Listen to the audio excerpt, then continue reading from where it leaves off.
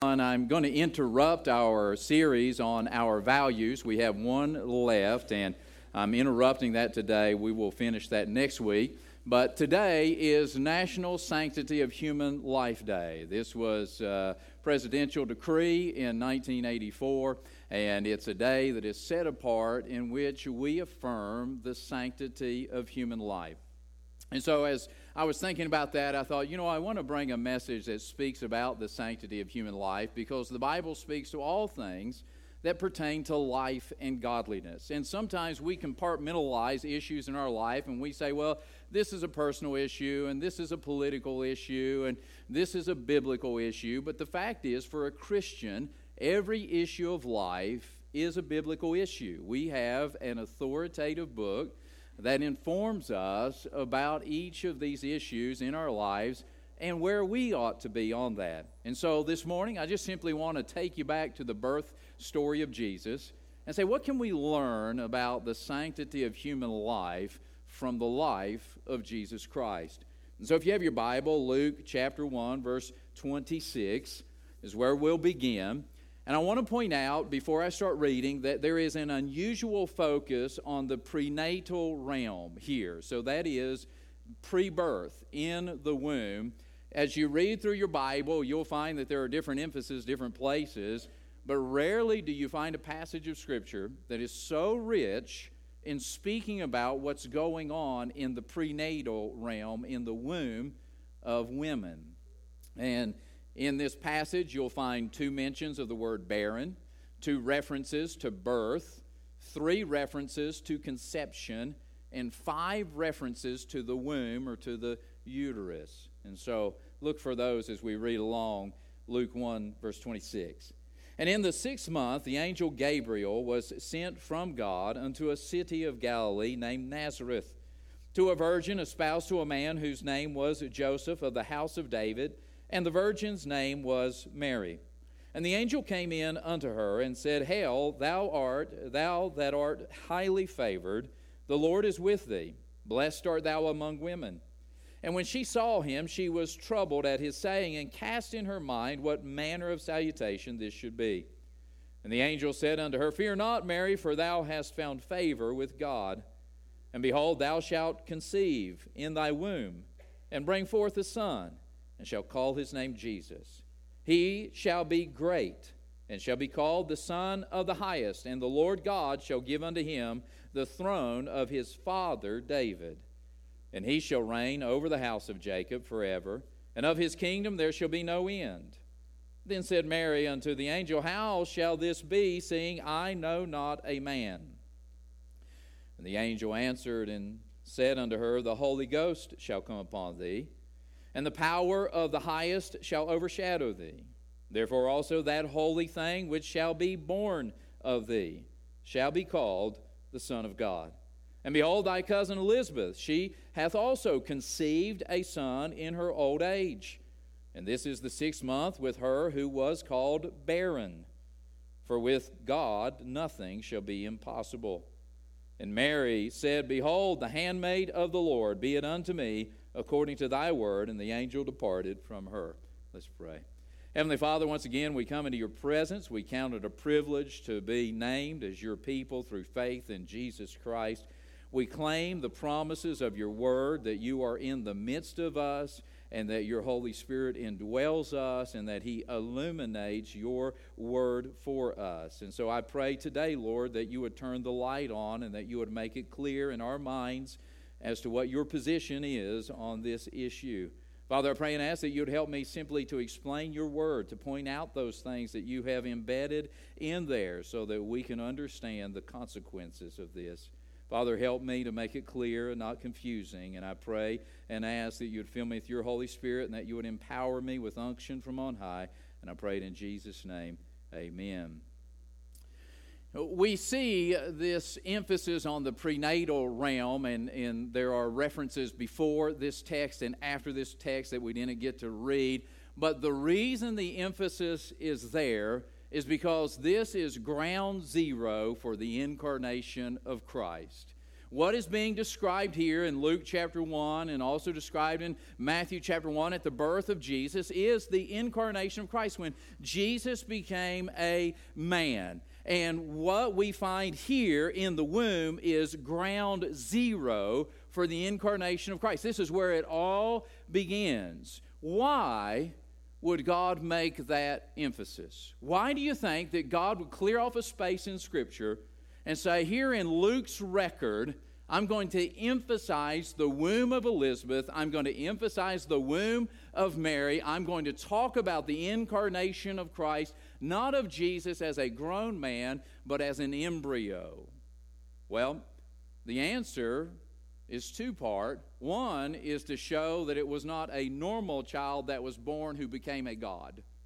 Right? If we did not have this information, people could misinterpret the incarnation of Christ and say, okay, he was a normal kid. He was born the normal way, and at some point in his life, he became a God. He graduated to the God level. And you know that there are some groups out there that actually teach that sort of thing. They don't believe that Jesus was God from his birth, but that he became a God because of his righteousness and performance. The other reason that we have ground zero in the womb when it comes to the incarnation of Christ is to show that God did not simply, that he was not simply possessed by God. Right? We could misinterpret the incarnation of Christ and say, okay, he was a normal man. He didn't become a God, but God used him as a host, and he possessed him to come to earth and do the work. Why is it important that we know that it wasn't a man who became a God and it wasn't simply a man possessed by God? Because neither one of those would be able to atone for our sins. You see, the only person who could atone for our sins would be the God-man, the perfect combination of God, the perfect combination of man without sin to make the sacrifice for our sins. No other formula works. The title of this message is The Miraculous Conception. The Miraculous Conception. Notice that I did not call it the Immaculate Conception. The reason I didn't call it the Immaculate Conception is because the Immaculate Conception is an aberrant Catholic doctrine that actually teaches that Mary was born without sin, and that's how she was able to become the mother of God. Do you understand that's not supported anywhere in Scripture? We don't have any record of Mary's birth, nor does God ever indicate that Mary was without sin. He says she was favored among women, not above women. And so this is not the Immaculate Conception, because Jesus was not just immaculately conceived, he was miraculously conceived. He wasn't just conceived without sin, he was conceived in a miraculous, supernatural way. What is being documented here in Luke 1 is the incarnation of Christ. Incarnation literally means in the flesh. In the flesh, right? We use that word, that carn beast, for carnivore, a meat eater, carne asada, talking about meat, carnival, a festival of the flesh. So incarnation literally means in the flesh. And so Jesus in the flesh, it refers to when God the Son took on human nature and joined the human race as a human being. This is the greatest phenomenon in human history. It is the incarnation of Jesus Christ. Theologians call this the hypostatic union.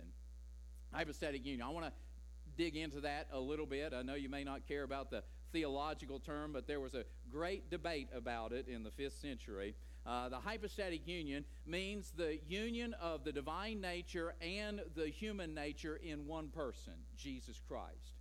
And so what it's describing there is that God the Son became God the man without ceasing to be God. And yet he was fully man and fully God in one person. Never does he refer to himself in the plural as the Trinity does, because this is a hypostatic union. This is two in one person. He is both God and man without ceasing to be the other.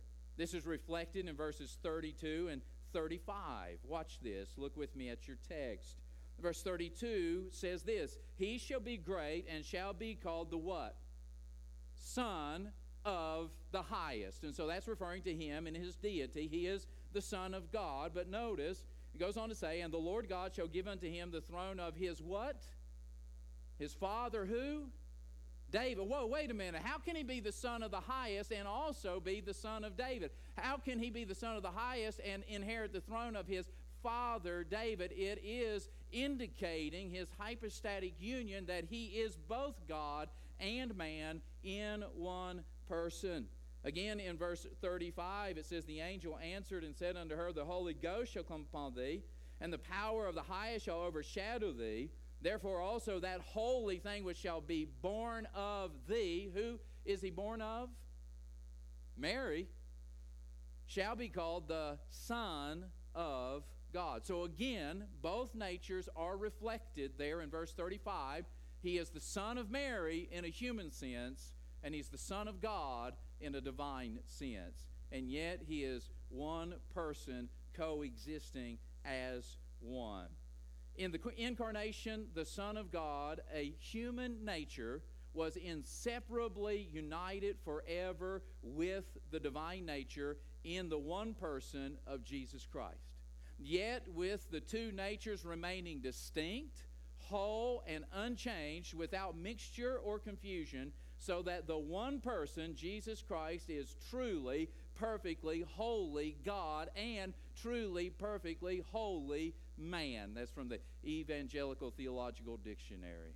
What a statement. At that moment in time, at that point in time, God, the eternal Son, who did not have a fleshly body, took upon himself a human nature and was eternally united and inseparable from that point on, and yet he never confused or co-mixed those two. He is perfectly holy God and perfectly holy man at the same time. Now I know this is a big theological concept, but that's what Luke is talking about. When God has Luke write his gospel, this is where he begins, and he begins with the incarnation of Jesus Christ, and he begins in the womb. Let's take a look at some other scriptures that help explain this hypostatic union. If you have your Bible, go to Philippians chapter 2 with me. Philippians chapter 2 was believed to be a hymn of the early church, and that they were singing it metrically to describe and celebrate the incarnation of Jesus Christ. You know, we sing every time we get together, right? And some people don't understand that. Some people who may not enjoy music say, why don't we just get to the teaching? Let's just get to the preaching. Let's do that. Then you have other people who love the music and say, well, let's just do a lot more music and less that preaching thing, right? But do you understand the purpose of the music is not only to praise God, but it is to teach us. The songs that we sing have meaningful content to them. Victory in Jesus tells us that you and I are more than conquerors in Christ. These songs that we sing are teaching us important doctrine. That's why your hymnal is full of theological terms that talk about atonement and effication and those sorts of things. And so the New Testament church literally sang Scripture as part of their worship. And in Philippians chapter 2, we come into the verse of this old hymn, and it says of Christ, who being in the form of God, thought it not robbery to be equal with God, but made himself of no reputation, and took upon himself the form of a servant, and was made in the likeness of men. And being found in fashion as a man, he humbled himself and became obedient unto death, even the death of the cross. I'm a big advocate that the Bible is understandable. God wrote it for you and I to understand. Are there some deep things in the Bible? Yes, the incarnation is deep. The Trinity is deep. Those are some things that require a little bit of work for us to dig out. But you know what? anything that's valuable requires work, does it not? If you're going to be a gold miner, you're going to have to put in some work to dig the gold out of the ground. And if you're going to enjoy the riches of the teaching of God, you're going to have to dig in a little bit and get it out. But as we do this, there are some principles, there are some tools that we can use simply reading and observing and asking questions of the text. Let me just do that for you this morning. When this is talking about Jesus Christ being in the form of God, and then he takes upon himself the form of servant, he's made in the likeness of men, he comes in the fashion as a man. Here's some things that we can know. He was God before he was man. Right? It's right there in the text. Who being in the form of God, thought it not robbery to be equal with God, but took upon himself the form of a servant, was made in the likeness of men. So what I know from just reading that verse is that Jesus was God before he was man. He's not a created being. He is God, part of the Godhead. And at some point in time, he became a man. Here's another observation we can make. He was an equal member of the Trinity. Notice, again, verse 6 says, who being in the form of God, thought it not robbery to be equal with God. Now, the phraseology may be a little hard to work through, but what it is saying is he wasn't grasping at anything to be considered equal with God. He was equal with God the Father, God the Son. Co-equal, co-eternal, co-existent. He was an equal member of the Trinity. Because this is one of those doctrines where cults are formed and where derelict groups divide off, and they teach things like Jesus was a God, but he was not the same as God the Father. He was like a lower level God, and then he became a man. No, that is not what the Bible teaches at all. The Bible teaches that Jesus Christ, God the Son, is co-equal, co-eternal, co-existent with God the Father and God the Holy Spirit. He did not think it was robbery to be equal with God. By the way, when it says he is in the form of God, that means the exact form of God. He looked exactly as God. Another observation we can make is this, and this is where it pertains to the incarnation. He was made in the likeness of men. Was made. You might want to underline or circle that word made. Check it again. Who being in the form of God, thought it not robbery to be equal with God, but made himself of no reputation, and took upon himself the form of a servant, and was made in the likeness of men. So while Jesus Christ, the eternal Son of God, is not a created being, he has been God from eternity past, and he'll be God into eternity future, there was a point in time on the calendar when he became a man. He was made in the likeness of men.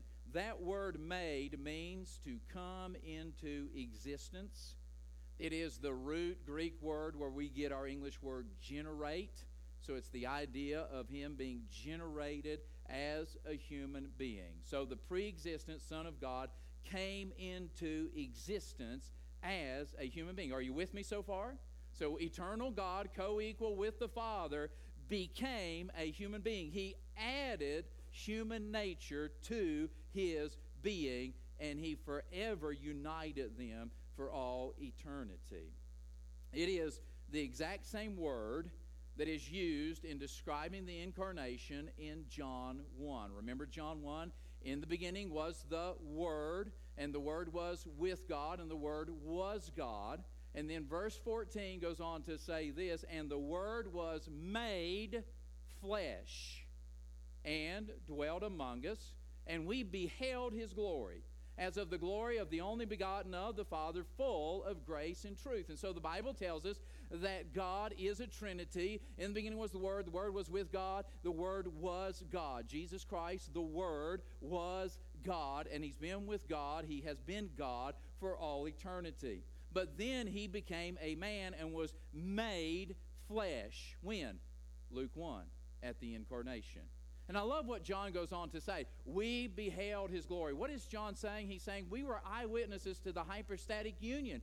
We witnessed that he was no ordinary man, but that there was something distinctly from God about him. We beheld his glory, the glory as the only begotten of the Father. That word, only begotten, means the only one of his kind. There has never, ever been an incarnation before or since. This is the only one. Only one member of the Godhead became a man, and that is God the Son. He is literally the only one of his kind, and that is why he's the only one who can atone for our sins. While the conception, or we might say insemination, was supernatural, everything else about Jesus' humanity was natural. That's what it means for him to become a man. So he was not born in a bubble. He was not hatched out of an egg. The insemination was supernatural, right? God said that the Holy Ghost would overshadow you and you would conceive. But from conception on, everything else about Jesus' humanity is natural. From earliest prenatal development to birth and delivery and life outside of the womb, from adolescence to adulthood, Jesus was truly human in every sense of the word. Now, that's not to take anything away from his deity. He is still truly God. But sometimes we say, okay, he was God, but he was kind of human. No, he was fully human and fully God, and he lived a sinless life which none of us could do, which made him the sacrifice, or eligible to be the sacrifice for our sins. Consider another scripture if you have your Bible with you. Romans chapter 1.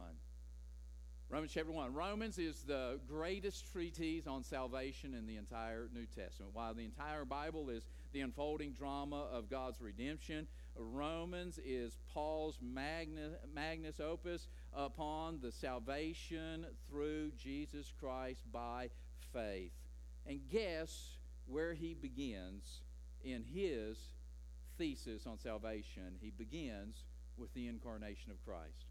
Romans chapter 1, let's jump in at verse 3. Concerning his Son, Jesus Christ, our Lord, which was, watch it, made of the seed of David according to the flesh. So let's count those for a minute. Philippians 2 tells us that he was made in the likeness of men, right? He was generated as a human being.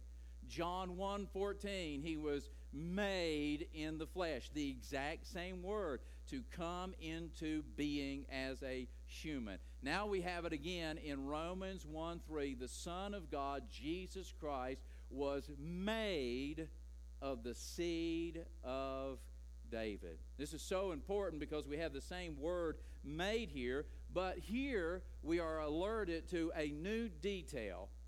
And it is that little phrase of the seed of David. Do you see it there? If you have Romans 1:3, concerning his Son, Jesus Christ, which was made of the seed of David. God is giving us more information about the incarnation for those of us who care enough to know and to say, well, how did this happen? What is his substance like? How do you marry divinity and humanity? God says, let me tell you, he's my Son. He is co-equal with me as God the Son, but he was made of the seed of David.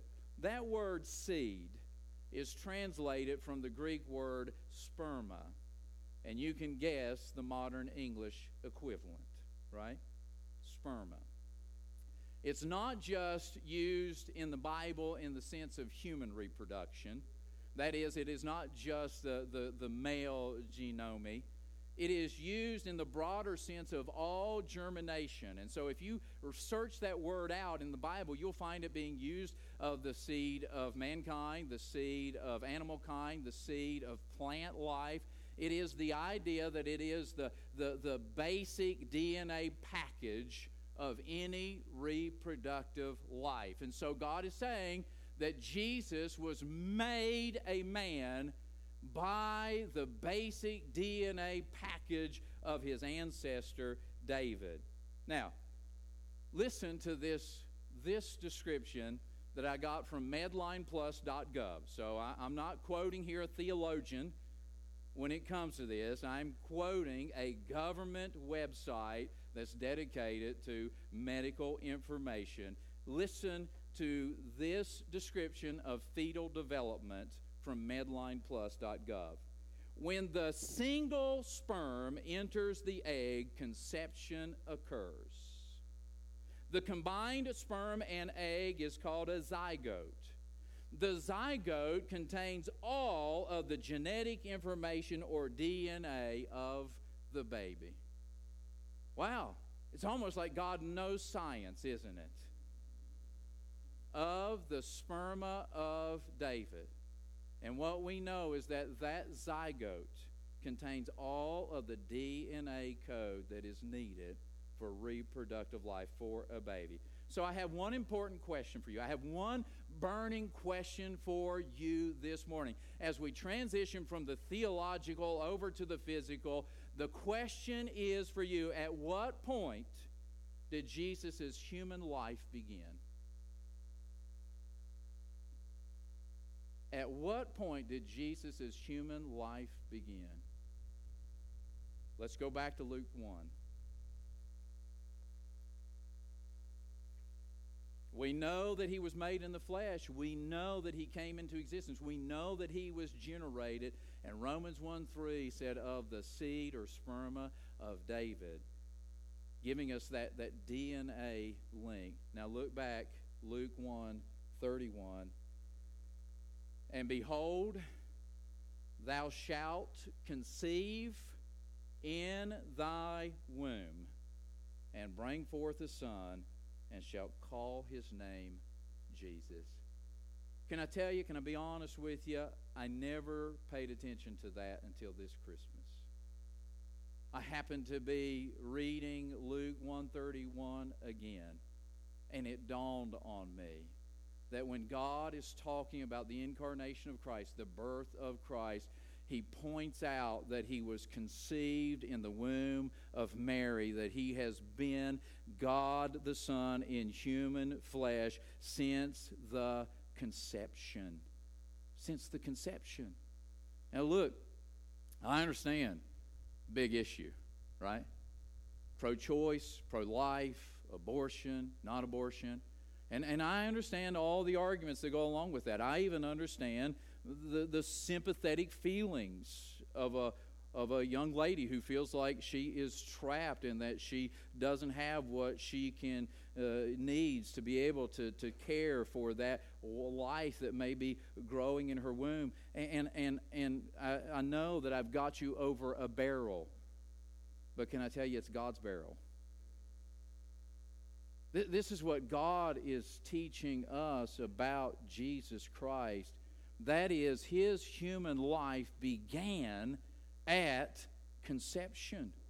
And if you and I are going to take a look at that, and if we're going to view the world through the lens of Scripture, we're going to have to come back to that same conclusion and say, oh, wait a minute.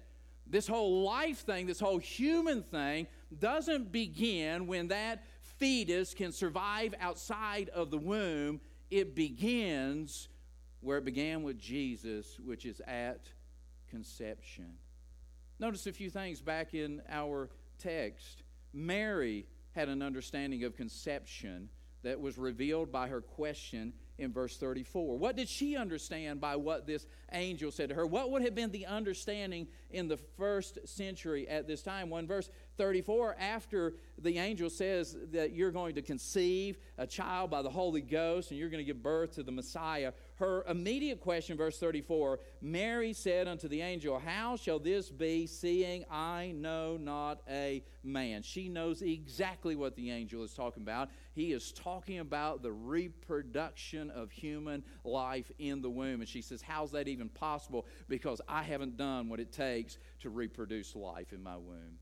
And so she understands what conception is. I'm telling you, in the first century, the author's understanding of this was that Jesus' life began at conception. His human life began at conception. Not only that, as we begin to read in this passage, we understand that there are two pregnant women here. The first is Elizabeth, who is Mary's older cousin, who has been barren and not able to conceive with her husband. And God sends an angel to her husband and says, look, I'm going to grant you a child, and that child is going to be the forerunner of the Messiah. And he goes home and she conceives, and she has a child growing in her womb. And the angel tells Mary this. And so Mary goes to visit her cousin Elizabeth, who's about 6 months pregnant, right? And so she is at that point, into that second trimester. Watch what happens here. Luke chapter 1, verse 39. Mary arose in those days, went into the hill country with haste into the city of Judah, and entered into the house of Zechariah, and saluted Elizabeth. And it came to pass that when Elizabeth heard the salutation of Mary, the babe leapt in her womb. And Elizabeth was filled with the Holy Ghost. Now, you might think there's nothing extraordinary about that. Babies in the womb kick, they punch, they prod. It depends on their growth stage or what you ate for lunch. Or you say, okay, this baby's moving her womb. But we read on, verse 42, and she spake out with a loud voice and said, blessed art thou among women, and blessed is the fruit of thy what? Mary just found out that she was going to conceive a child, did she not? She immediately left for Elizabeth's house. This is early in the gestation period for Mary, perhaps the first few days or weeks. And whence is this to me that the mother of my Lord should come to me? For lo, as soon as the voice of thy salutation or greeting sounded in mine ears, watch, the babe leaped in my womb for joy. Now, granted, that's not the normal experience of baby movement in the womb, right? But we are told that John the Baptist was unlike any other baby, that he would be filled with the Holy Spirit from his mother's womb, because he had a specific designated role to be a forerunner for Christ. And at 6 months in the womb, this child has conscious life. He can't eat himself, he can't feed himself, he can't articulate, but God tells us that infant in the womb had conscious life at 6 months before birth is given. As a matter of fact, the Old Testament law recognized human life in the womb. We don't have time this morning, but in Exodus 21, verses 22 and 23, when God says that whole thing about an eye for an eye and a life for a life, if you go back and read the context, it says if two men are striving or fighting, and they hurt a woman that is with child, and mischief follows. In other words, a miscarriage happens, and that baby dies, then it is life for life. When? When the baby's in the womb. Why? Because it's human life from conception. You say, oh, okay, Justin, I know you got to say this, and you believe this, and you're a preacher, and you believe that's what the Bible teaches. But look, buddy, this is the 21st century. We're in the United States. We have evolved. We have grown in our understanding. That's not a baby. That's a fetus. It's not viable, that sort of thing. Well, if that's the case, then why do we have a federal law that protects fetuses in the womb? If you look up fetal homicide, you'll find that the U.S. law recognizes the same as the Old Testament. In 2004, Congress enacted and President signed the Unborn Victims of Violence Act, which recognizes the child in utero as a legal victim if he or she is injured or killed during the commission of any of the 68 existing federal crimes of violence. Isn't that amazing? So the only distinction between fetal homicide and abortion is whether or not the mother wants the child. So the federal law is if a woman has a child and she wants the child, and there's a federal criminal act that is perpetrated upon her and she loses the child, then that criminal will get charged for both lives, the life of the mother and the life of the unborn child. And this is where it gets even more interesting. In legal terminology, they have to define their terms, right? It said if the child in utero is a victim. And so the law defines child in utero as a member of the species of Homo sapiens at any stage of development who is carried in the womb. Wow, that sounds surprisingly a lot like the Bible that tells us that that is a human life from conception. And so, theologically, I believe that the incarnation of Christ began at conception in the womb of Mary. So let me ask you, at what point did Mary have the right to abort her baby? Was there a time in there where she could have done that and done no harm to the incarnation of Christ or to your salvation? Then if that is the case, then it must be the case for all babies. Would you bow with me? So we bow our heads.